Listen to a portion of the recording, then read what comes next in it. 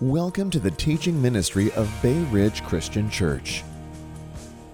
This teaching is from the series, Jesus, the King Who Came to Die, a study of the Gospel of Mark. This dynamic, fast-paced book gives the story of Jesus the Messiah, God's Son, the King, who came to suffer and die to save his people. We hope this helps you understand and apply God's Word in your life today. We're going to be looking today at Mark chapter 4, verses 35 to 41. And if you are newer here, we're doing a series that we're calling Jesus the King Who Came to Die. We're working through Mark's Gospel. It's a long series, working through the Gospel of Mark. And we've just finished going over the parables and are actually kind of starting a new section today with Mark chapter 4. So I'm going to go ahead and pray for the Lord to speak to us this morning, and then we will read God's Word together and dive into the text. Father, we are so grateful to know that you are the living God. Lord, you are not a philosophy, you are not an idea. You are the Holy Trinity, the Father, the Son, the Holy Spirit, who created all things, who sustain and uphold and rule over all things. You are the one who has redeemed all things.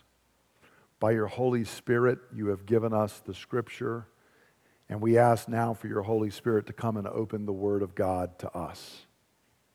Lord, we pray that you would speak and minister to us. Lord, I pray for every one of us here this morning, Lord, as we've been reading the parables. Lord, we want to be good soil for your seed to fall into and to spring up and to bear good fruit. And so we pray, Lord, for ourselves and for our children, that we would have eyes to see and ears to hear your word.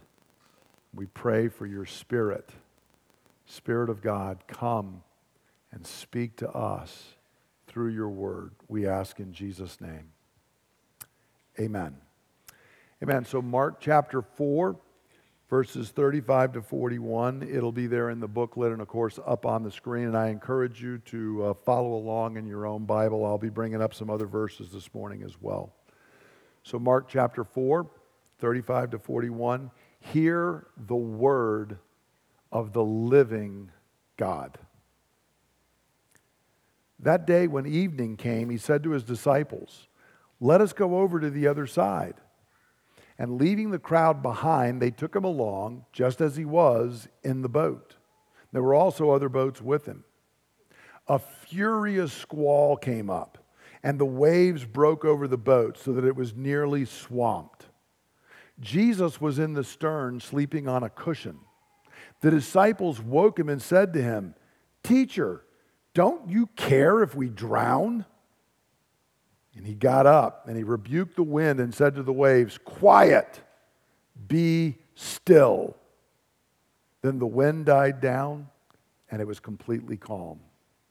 And he said to his disciples, "Why are you so afraid?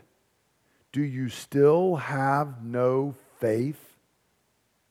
And they were terrified and asked each other, "Who is this? Even the wind and the waves obey him." In 1976, there was a song that came out, and against all odds, it became very popular. I say it's against all odds because the song was 6.5 minutes long. And it was the wreck of the Edmund Fitzgerald. Many of you may remember it. To help you, I'm going to sing the whole song right now. Now, I'm trying to keep you here, not drive you away, so I won't give you my rendition, but I could do an excellent job of the wreck of the Edmund Fitzgerald. But if you remember it, it's a very haunting song. I remember being a young person when it came out. We had lived in Chicago and been near the Great Lakes, and I just thought of Lake Michigan and the other Great Lakes as being fun places that people went down to get in the water and swim around. And in the story, which was based on an actual event that had happened in the 1970s, the Edmund Fitzgerald, which was a huge ship carrying iron ore, got caught in a furious squall that had blown up all of a sudden, and the huge ship sank. In fact, it sank, I looked it up the other day, in 530 feet of water. And for the first time, I realized, like, wow, the Great Lakes are not just a place to go play in the water. They could be very dangerous. One could get caught in a storm, and it could be catastrophic. I had known that that was the case if you were in the middle of the Atlantic Ocean, but I never thought about it in smaller bodies of water. But in fact, it is the case, and we see today that it's the case. The disciples, who are experienced men on the water, are not out in the Atlantic Ocean. They're not even out in the Mediterranean. They are on the Sea of Galilee. But the Sea of Galilee, as we're going to be hearing, was famous then and is in fact famous now for sudden squalls blowing in that can be exceedingly dangerous. And so we're going to kind of hear an ancient wreck of the Edmund Fitzgerald that almost happened in Galilee. Now, in Mark's gospel, with this passage today, we're moving into an entirely new section of the gospel. In Mark chapter 4, we've had the longest passage of Jesus teaching in the entire gospel, and they were all parables. That's Mark 4, 1 to 34. Starting here in Mark chapter 4, verse 35, and this is one of the strange places when the monks broke the Bible up into chapters. I'm not sure why they didn't start a new chapter here, although it is the same day, and that may be the reason that they didn't. But from Mark 4:35 all the way through chapter 5, verse 43, we're going to have a long section, and it's going to recount several miracle stories. Mark's brought together these miracles out of the ministry of Jesus, and we're going to be talking about them. And it's an interesting dichotomy. We're doing a big turn here, because in the parables, as we've seen, the glory of Jesus is understood to be hidden. You remember he talked about he was the lamp that had come in. He was the lamp of David, the Messiah, but it seemed like he was hidden under a bushel. He was going to be revealed later, but it seemed like he was hidden. He was like that small little tiny seed that seems so insignificant. The kingdom is going to grow, but at this time it has seemed to be small. Well, in this section where we're going to be seeing these stories, we're going to see the power of Jesus unleashed. And we're going to see his glory revealed for all to see. There's no way if you were in that boat, his power was hidden. It was very apparent. And we're going to see that throughout. But in this, there's a key question that these miracles are meant to prompt for us. And that question is given on the lips of the disciples in Mark 4:41.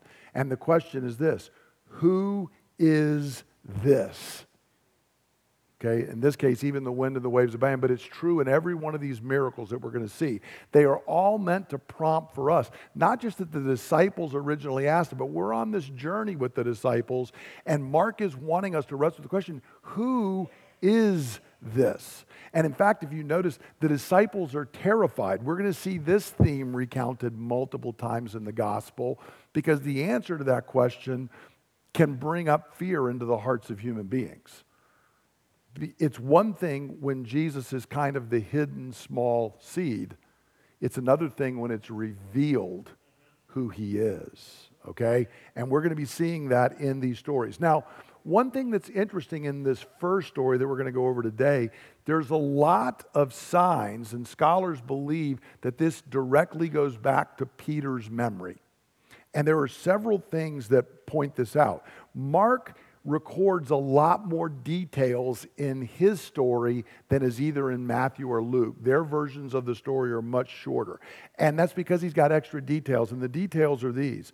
Number one, and I've got them highlighted here. Notice he specifically tells us it was when evening came. They just, in Matthew and Luke, it's just, well, one day this happened. Peter specifically telling us the time of day, it was evening. Number two, Peter tells us Jesus was already in the boat. In Matthew and Luke, it just almost appears like he just, one day they get into a boat and go, but he's already in the boat teaching. Number three, Peter tells us there were even other boats with them initially. They were not the only boat that was there when they set out. Number four, the other ones just say Jesus was asleep. Peter specifically tells us Jesus was in the stern of the boat and he was sleeping on a cushion. He gives us that little extra detail. And then finally, and I'm going to come back to this, Matthew and Luke are nice to the disciples in the way they respond to Jesus. Peter's very blunt about how they responded to Jesus. It's very clear.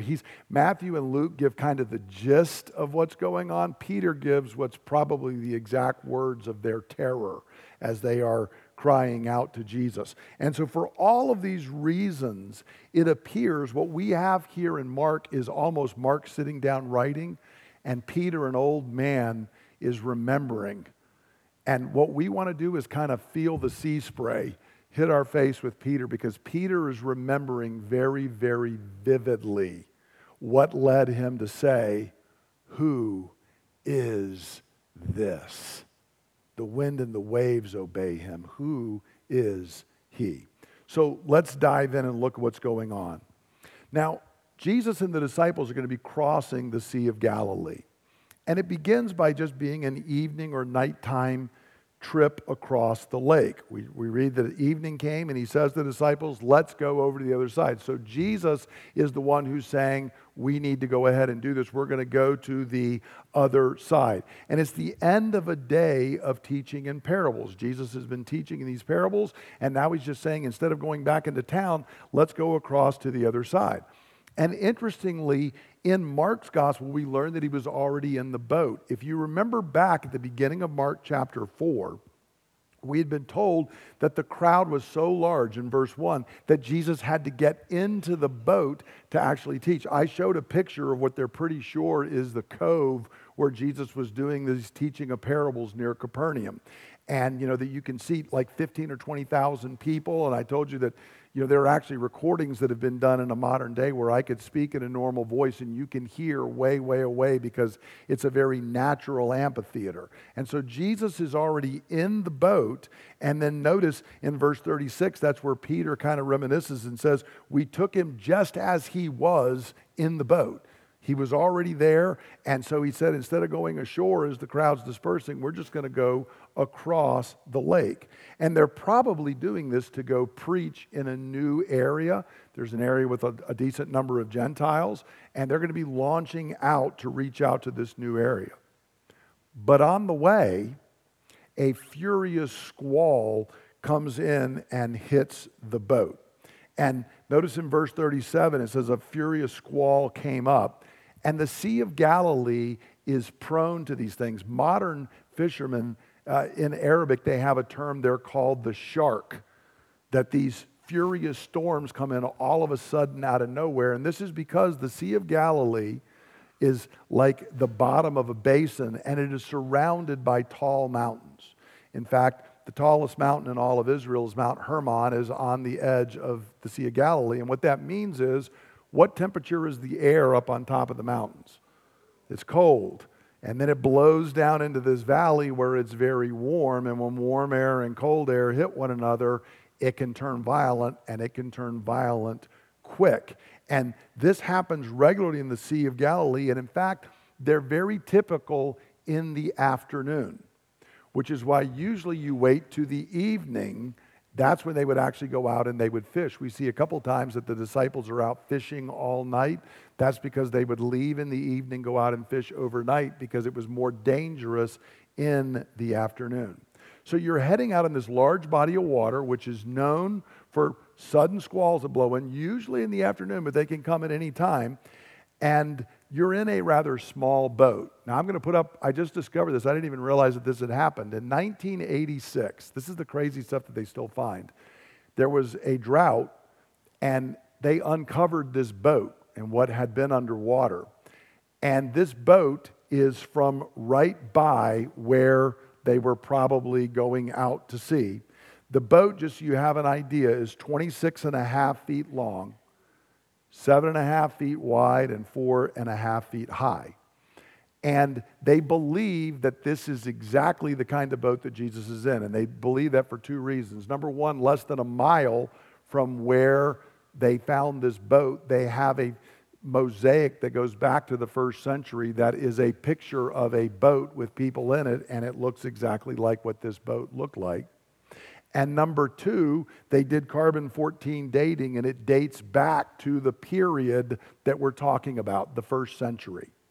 So, obviously, this is just what remains of the boat, but you can picture this. And the big important thing, and the reason I throw that up is, when a huge storm hits, Who wants to be in that little boat?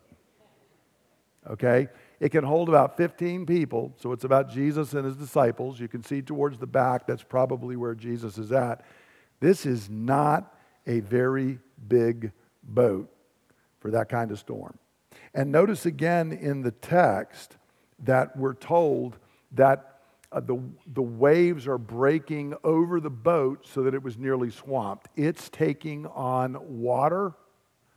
They're in trouble. Now, what's going to happen? Now, what's interesting is there's two very different reactions. Now, remember, we have a carpenter who preaches for a living, and we have a bunch of experienced seamen. One of them's going to be okay, and the other one's going to be crying out like little children.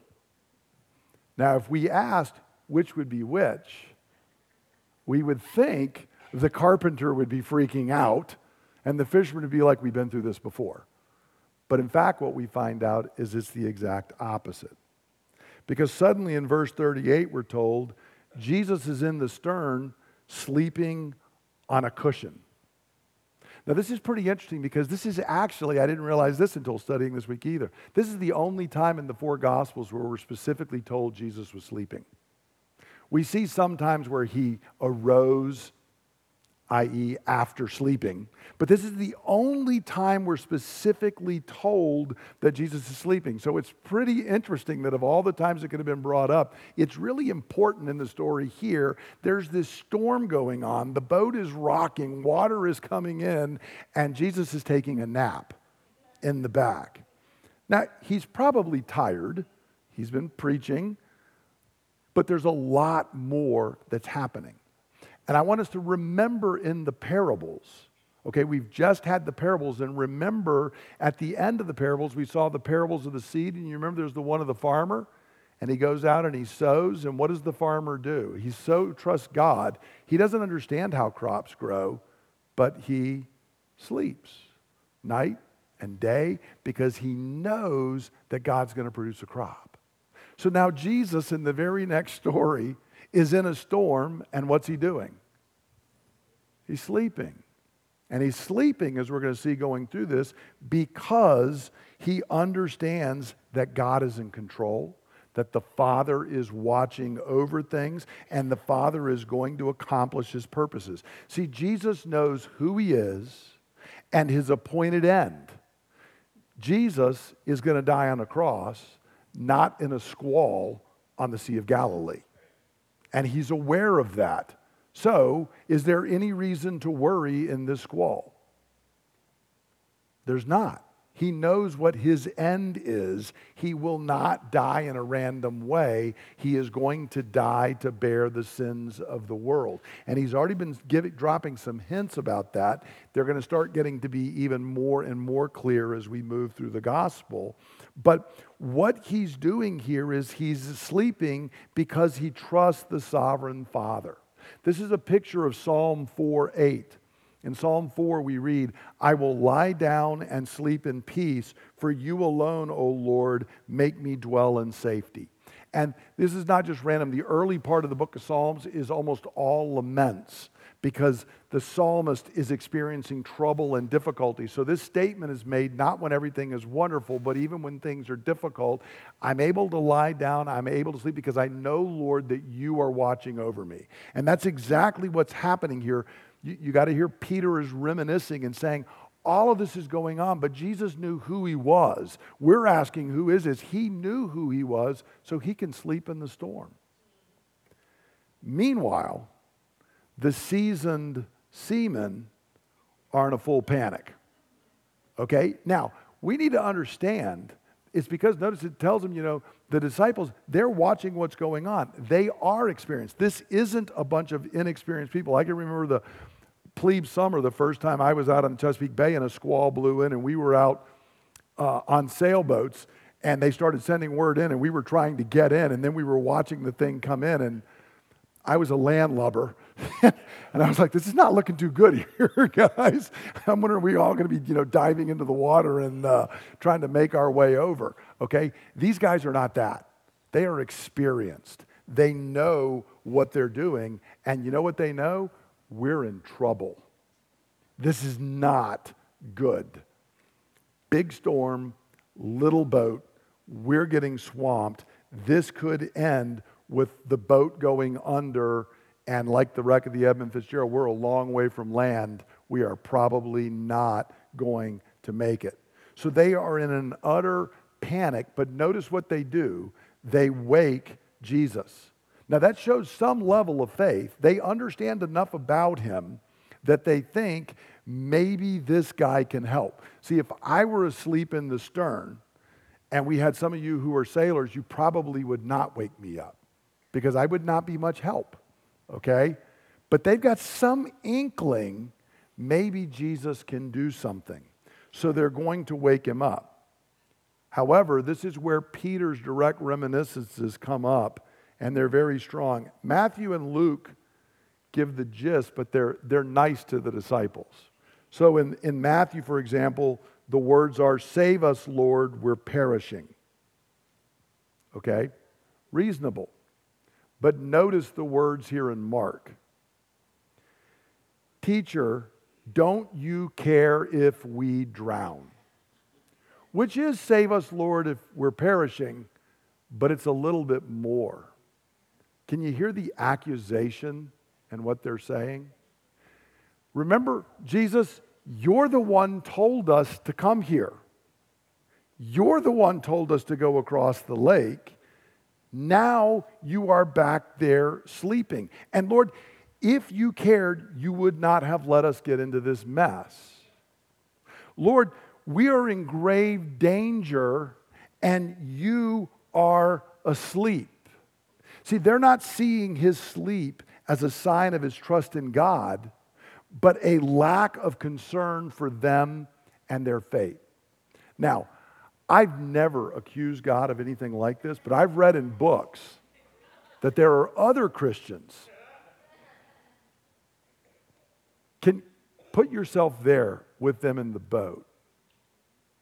Have we ever been in the place where we trust Jesus, maybe enough to wake him, but not enough to not accuse him? You see, that's exactly what's going on here. Lord, if you really cared, I wouldn't be in this spot right now. That's what they're telling him. Now, what's interesting is there's a bit of irony here because Jesus and the disciples are not going down on a boat at this point in time because his appointed time is later. But help me out. Do you remember the night that he's being betrayed? He is in real danger. And he asks these very disciples, what did he ask them to do? Stay up and pray. And what were they doing? Pretty interesting. They're quick to accuse him of sleeping when it's not really danger for them because it's not the appointed time. But when there is real danger, they're off sleeping. There might be a lesson for us as disciples in the midst of that. Now, this is interesting because they've awakened Jesus, and as we're reading through the Gospels, let's set ourselves back that we don't know the full story. One might wonder, what is a carpenter turned preacher going to do? Again, if you woke me, I would use my words, and they would probably be things like, this was a bad idea. Why are we out here on the water right now? What were you guys thinking and doing this? I think you're good fishermen. You were supposed to tell me this was a bad idea, which would be of no help at all. What is Jesus going to do? Well, shockingly, what he actually does is he proves that he's the Lord over the storm. We read in verse 39, Jesus gets up and he rebukes the wind and he speaks to the waves and says, "Quiet, be still." Now, let that, we know the story, so we can go, that's kind of a weird thing to do. He's talking to a storm, right? Do any of us typically do that? But that's what Jesus is doing here. And I want you to see it's not just that he's talking to the storm, it's the specific words that he uses. Notice we're told he rebukes the wind, and then he tells the waves to be still. You know what's interesting? We've seen these two words before, and both of them only a couple times. The very first time we see them is the first time that Jesus rebukes a demon. And you remember when he rebukes the demons, what do they always want to do?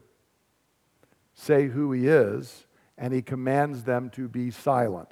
So I've highlighted here, I'm using the English Standard Version here because it translated the words a little more consistently and easily to see than the NIV. But notice the rebuked and rebuked is the exact same word in Greek, epitomao.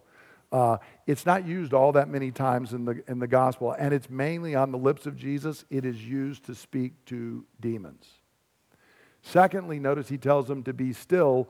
In Mark 1:25, it was be silent because the demon was actually talking. And so the two previous times he's used the word rebuked in the gospel to this point, it's only the third time, it was to a demon. And the word silent, be silent, only occurs two times in Mark. Mark 1:25 when he tells the demon to be silent, and here when he tells the waves to be still. So these are the same words Jesus has used to confront satanic powers and agents. Now, it's possible that this could have been a satanically inspired storm. In other words, Satan is whipping up a storm around Jesus. Or it's possible it's a manifestation in the Old Testament. The waters are oftentimes known as chaos because they're a place of danger. Or it's possible it's just a terrible storm that has fallen on the Sea of Galilee because they do this regularly. You can decide which way you want to look at it and determine what it is. But it is interesting that Jesus uses the exact same words that he's used on previous occasions with demonic powers. But in either event, Jesus conquers the storm, and he does it not with some kind of magic incantation. He just simply speaks a powerful word over the storm. And what we need to grasp out of this is the Old Testament over and over and over tells us that there is a divine Lord over the storm. And who is the one that is Lord over the storm? Yahweh, God is Lord over the storm. And here it is Jesus. So in Psalm 89, verse 9, the psalmist writes this, speaking of Yahweh, you rule over the surging seas. When its waves mount up, you still them. Can you imagine what Peter and the guys thought the next time they read that verse? And then there's Psalm 107. This is going to be a little harder to read. I'm sorry the text is small, but we can only, to get it to fit on a screen. I want you to hear this. Psalm 107 is a psalm that they think was actually used at the temple. It gives a whole bunch of times and ways people get in trouble. One of them, you're wandering in a desert waste and there's no water and you think you're going to die, but the Lord delivers you. And so when you go to the temple, you're offering him a sacrifice of thanks for his deliverance. But another place of grave danger is the water, the sea. So notice, we read in starting at verse 23 of Psalm 107, others went out to the sea in ships. They were merchants on the mighty waters. They saw the works of the Lord, his wonderful deeds in the deep. For he spoke and stirred up a tempest that lifted high the waves. They mounted up to the heavens and went down to the depths. In their peril, their courage melted away. So picture you're this ship that is going up and down and up and down. And these experienced seamen are in peril and they have no courage. And then we're told they reeled and staggered like drunken men. They were at their wits' end. Then they cried out to the Lord in their trouble, and he brought them out of their distress. He stilled the storm to a whisper. The waves of the sea were hushed. They were glad when it grew calm, and he guided them to their desired haven. Let them give thanks to the Lord for his unfailing love and his wonderful deeds for men. Let them exalt him in the assembly of the people and praise him in the council of elders. Can you hear how Mark's got these words ringing in his ear as he's writing this story down? Because these experienced sailors are there. The mighty storm goes up. They realize they are in great trouble. And who do they cry out to? The Lord. But who is it that the disciples cry out to? Jesus. And when these sailors in the Old Testament in their grave danger cry out to the Lord, what does he do to the storm? He stills it so it becomes like a whisper. What does Jesus stand up and do? He stills it to a whisper, and then he guides them into their haven. And then notice the response at the end of the psalm. When the Lord has delivered you like this, what are you supposed to do? Give him worship, right? Cry out to him in worship. Mark 4 leads like Psalm 107 being reenacted, except for what we're seeing here, and this is why the disciples' question is going to come up, is in the Old Testament it is Yahweh. Now we are seeing that Yahweh has taken flesh. This man asleep on the cushion in the back of the boat is able to do what only Yahweh, the God of Israel, is able to do. This is why their question is going to get prompted. And let me point out, I'm not going to turn there. Another place you can look, and it's pretty interesting, is in the book of Jonah. You remember there's another similar thing. But there's a lot of contrast here because it's pointing out that Jesus is actually greater than Jonah. But the same thing happens in the book of Jonah as happens here. And those sailors, if you remember, when the storm is stilled, we are told they feared a great fear. I'm going to come back to that in just a moment. They were terrified and they worshiped the Lord. Their terror was not the storm any longer, it was the Lord. So you can see these parallels in the Old Testament, but here it is Jesus who is doing this. Now what's interesting is we get two penetrating questions now. The first one comes from Jesus, and it's this: why are you so afraid? Do you still have no faith? Now, what's interesting is, of course, you remember in the parables, Jesus is speaking in parables and the crowds are not getting it, but when he's alone with the disciples, he's explaining everything. And he's saying, look, they're on the outside. They don't get the secrets to the kingdom. You're getting the secrets to the kingdom. And when we human beings are told something like this, what's the great danger for us? Pride. I'm one of the ones that Jesus is sharing the secrets with. And now the storm comes, and I don't have as much faith as I thought I had. Okay, there's a bit of humbling that is going on here. Jesus says, why are you afraid? Don't you have faith? How can you be afraid? I'm 5 feet away. I'm in the stern of the boat. I am right here with you. And when he's asking the question, do you still have no faith? It's not just faith in general, it's faith specifically in me. Do you not understand who I am? You've been watching me teach. You've been watching me explain the kingdom. You've been watching me heal lepers. You've been watching me drive demons out of people. You've seen me do miracle after miracle. You still don't get it? And what's the answer? No, they really don't. We're going to keep seeing this in the gospel. They are struggling. And so he's saying, are you still lacking faith and understanding? To which the disciples turn around and then they ask a penetrating question. And we're told, interestingly, see, the word fear was not actually used in the storm. That's what was happening. They were afraid in the storm. But the word fear has been reserved till here. And the NIV translates it, they were terrified. Now, what's interesting here, without getting real technical, in Hebrew, the way you would say they are terrified is you would say they feared a great fear.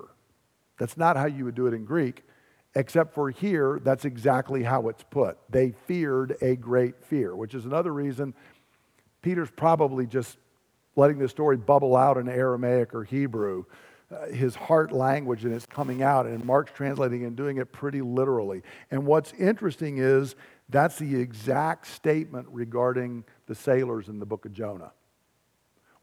And again, it's not the storm, it's the stilling of the storm. The terror, the fearing of a great fear is suddenly, we've come into the presence of the mighty God. We thought the storm was big. He just had to speak one word and the whole storm was gone. Who is this?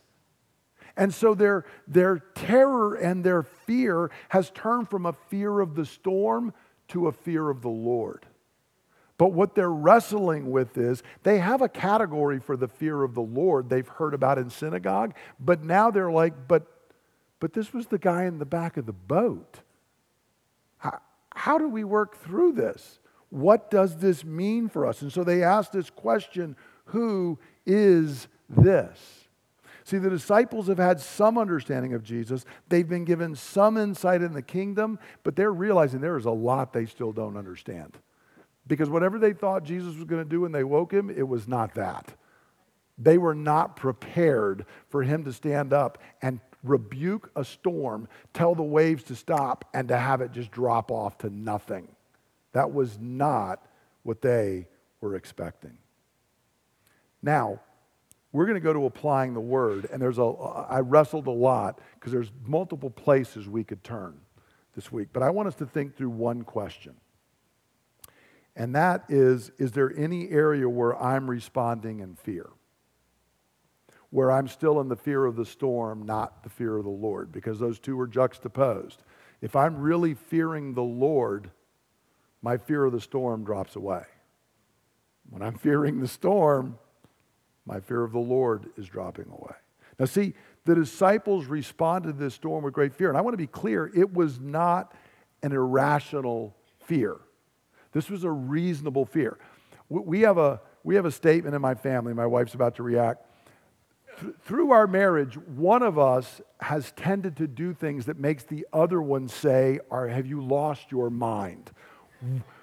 Somebody said there's a bear in the woods and you're running into the woods. I keep telling Linda not to do that and she keeps doing it anyway. No. We've had arguments through our marriage because I'm like, well, of course I'm running in the woods. There's a bear in the woods. I want to see the bear. How can I see it from out here? So, yes. So I've come up with this phrase that's very helpful. Honey, we assess risk differently. It's a very helpful phrase, guys. Give it a shot. See if it works for you. We assess risk differently. And that's me saying, I understand you're a little bit nervous, but I don't think this is that bad a situation.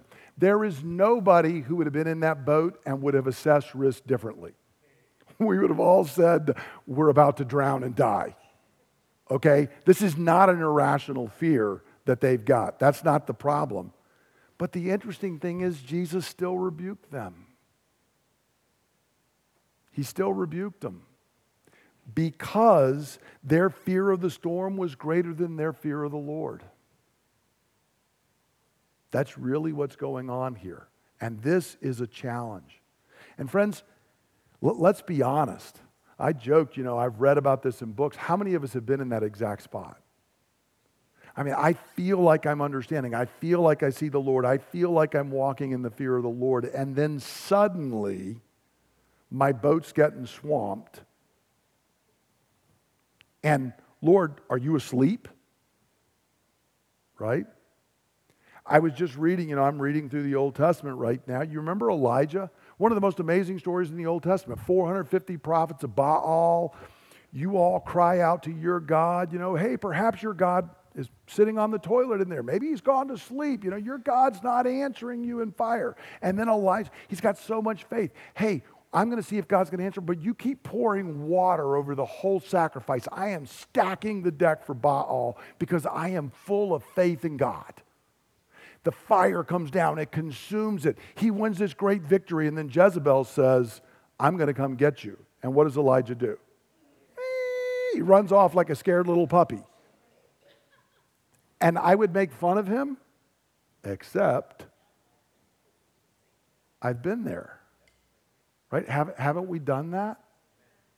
See, that's exactly what happens. And so as we go through this story and we're looking at it, we need to realize that because, see, here's the grave danger. In that moment, my honest heart reaction, I may have enough theology that I know to not say the word, but the Lord says, but see, I know it's in his heart. He thinks I'm not aware. He thinks I'm asleep at the switch. He thinks somehow this is outside my notice or control. That's exactly what we run into. I can be so like the disciples in that exact place. And so let's ask ourselves, I'm going to run through just a few different places that it might be. But I want to ask, is there any area in my life like that right now? It might be, for example, physical health. That I'm facing something physically. And I feel like God is not watching. He has abandoned me. Maybe this is beyond him. Is it sometimes issues at work that I'm going through something? I mean, I've had that in the past, right? I've got this boss I'm dealing with or this thing going on here, and Lord, I am not sure you're really paying attention. Maybe it's something financial. I know you can multiply the loaves and the fishes, but I got a bill, and I'm not sure you're going to meet me in the midst of this. Maybe it's a relationship where I am really somebody I care or love, they've gone off and they're in some kind of sin, there's something going on, or something that relationally is causing fear for me. And again, I feel like, Lord, I'm needing you, and I'm looking back, and I think you're asleep on the cushion back here. Maybe it's my reputation. I feel like everything is coming apart on me. Okay? Now, again, I want to remind us, we can all have this. This is not something that I'm telling you, I've heard about this. I have been through it. I can remember a few years ago, we were going to some friend's house, and Linda just asked me, I was going through a tough period of time just in my own soul. And she said, you seem like you're being really quiet. And I kind of started tearing up, and I said, it's because, quite honestly, I don't think I'm a very good pastor. I feel like I'm failing at what I'm doing. And she started telling me things, and I'm like, but y'all don't understand. I wake up and I look in the mirror, and this is what's going on in my soul. This is where I'm at. I honestly feel like I'm in a boat, and I have sailed off, and I don't know why God is not with me. Okay? Now, we've been there. And the crazy thing, of course, is other people can look around and say, what are you talking about? He's right there with you. But we all together, and understand what I'm saying, it's easy for me to have faith when it's your storm. Right? And be particularly helpful. I'll write you a poem about it, about how great God's going to be. Right? But when I'm in the midst of it, it becomes easier to accuse God than rather to trust in him. And notice Jesus identifies it as a lack of faith. And so as you think through those areas, see, what happens for you and me is fear arises when our problems are big and God is small. When the storm looks huge and God seems small and perhaps asleep. That's when fear rises up. So I asked this morning, where's the Spirit calling me to confess my fears? For each of us, it's going to be something different. Where is he speaking to you right now? Because this isn't just some story out of a couple thousand years ago. Where is the Lord speaking to you? In the early church, actually, this story became the picture of the church. The church was the ship tossed in the sea of persecution, and they were struggling. And it was hard to trust God's wisdom and providence when you just lost church members last week because they were put to death. Okay? The Spirit wants us to recognize God is still sovereign. He is still in control. He is watching over. So where's he calling me to confess my fear? And where's he calling me to grow in my faith? Because see, actually, the safest place in the world for those disciples was right there in that boat. Because nothing was happening in that boat because Jesus is in the boat. There is no place safer for you or I to be than right where God is calling us to be. But it is easy to not hear that in the midst of the storm. So where's the Spirit calling me to confess my fear, and where's He calling me to grow in my faith? Now, what we're going to do is we're going to come to the Lord's table, which is a great place to be reminded of God's faithfulness, His presence with us. And I want to remind us, as I spoke, in one of the recent after hours, again, we believe that this is a sacrament. And what I mean by that is, this isn't just a nice little ceremony. The Holy Spirit is here to meet you and me. It's one thing to have some dude say something on the stage. It's another thing to have the Holy Spirit work it into my soul. The Lord is here to meet us, to work it into our soul. Now, what we're going to do this morning, and I remind you that if you did not grab a packet there in the back, but number two, you don't have to be a member of our congregation to participate with us this morning. You do have to be a believer in the Lord Jesus Christ. And what that means is, we sang in the song earlier, Rock of Ages, cleft for me. We sing in there, not the labor of my hands could meet thy law's demands. Could my zeal no respite know? Could my tears forever flow? Okay, none of that will avail before God.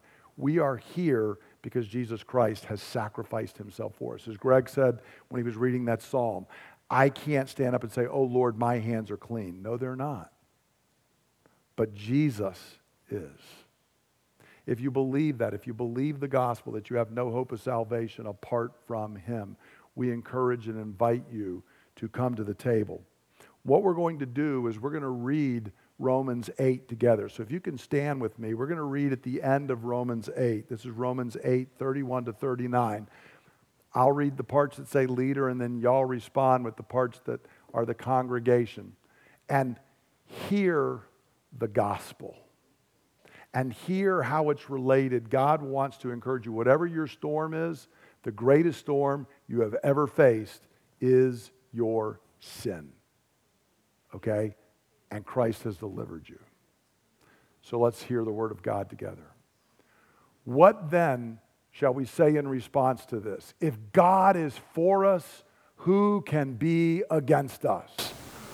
He who did not spare His own Son, but gave Him up for us all, how will He not also, along with Him, graciously give us all things? Who will bring any charge against those whom God has chosen? It is God who justifies. Who is he that condemns? Christ Jesus, who died. More than that, who was raised to life, is at the right hand of God, and is also interceding for us. Who shall separate us from the love of Christ? Shall trouble or hardship or persecution or famine or nakedness or danger or sword? As it is written, for your sake we face death all day long. We are considered as sheep to be slaughtered. And now all together. No, in all these things we are more than conquerors through Him who loved us. For I am convinced that neither death nor life, neither angels nor demons, neither the present nor the future, nor any powers, neither height nor depth, nor anything else in all creation will be able to separate us from the love of God that is in Christ Jesus our Lord. Amen. Amen. You can be seated. If you believe those words, then you are invited to this table to receive from our God. For what I received from the Lord, I pass on to you, that the Lord Jesus, on the night He was betrayed, He took bread. When He'd given thanks, He broke it. And He said, "This is my body, which is broken for you. Do this in remembrance of me." And in the same way, after supper, He took the cup. And He said, "This cup is the new covenant in my blood, which is poured out so that your sins may be forgiven. Drink from this, all of you, in remembrance of me. For as often as you eat this bread and you drink this cup, you proclaim the Lord's death until he comes. Brothers and sisters, go ahead and prepare to take the bread. And again, I'm going to give us just a brief moment to let the Holy Spirit bring anything before you where you're just struggling to trust the Lord. Let the Spirit minister to you that if God is for us, who can be against us? Father, as we hold this bread, the body of our Lord, torn for us, we confess that you truly are for us. For you did not spare your own Son, but you freely gave him up for us. What love, what mercy, what grace. Because of this, we know that we can trust you in all things, for we are ever under your loving care. Brothers and sisters, take and eat. Lord, when we sin, Satan, the world, and our consciences charge us. And we humbly confess that their charges are true, for we have fallen short of your glory. But sinful though we are not condemned, for the blood of Jesus has cleansed us from all sin. And even right now at this moment, our Lord Jesus is at your right hand, ever making intercession for us. And so, Lord, we give you thanks for his priestly work, and we rejoice that your love and your care has come to us once and for all through him. Brothers and sisters, take and drink. And let's stand together and conclude with prayer, and then I will speak a word of blessing and benediction over us. Join with me as we're crying out for God to work in us. Our gracious God, we know that you sovereignly rule all things and that you care for us. Yet in our times of trial and testing, when the wind and the waves of affliction threaten to overwhelm us, Lord, we sometimes feel as though you're asleep. And in our fear, we can feel forsaken by you. But today, Lord, in your word, you have reminded us that we need never fear. For you rule over all things. With one word, you can change everything. Lord, because you are ever watchful, let us sleep in peace. Because you are all powerful, Lord, let us go forth and live in bold faith. Because you are fully good, Lord, let us go forth living in hope, knowing that we are safe and secure even through death itself. Because, Lord, you are going to keep us until the day of the resurrection. By your Spirit, Lord, we ask that you would root this knowledge and faith deep in our hearts so that we might go forth and not live in fear this week, but rather in bold faith. Lord, we ask that you would do this in the mighty name of Jesus, the Lord over the storm. And God's people say, Amen. Now receive a word of blessing from the prophet Isaiah. But now, this is what the Lord says to you. He who created you, O Jacob, he who has formed you, O Israel, fear not, for I have redeemed you. I have summoned you by name, and you are mine. When you pass through the waters, I will be with you. And when you pass through the rivers, they will not sweep over you. When you walk through the fire, you will not be burned. The flames will not set you ablaze. For I am the Lord your God, the Holy One of Israel, your Savior. Brothers and sisters, all those things are yours in Christ. You are blessed. Go forth boldly and be a blessing. In Jesus' name, amen. Thank you for listening to the teaching ministry of Bay Ridge Christian Church. For more teachings and resources, please visit www.brcc.church.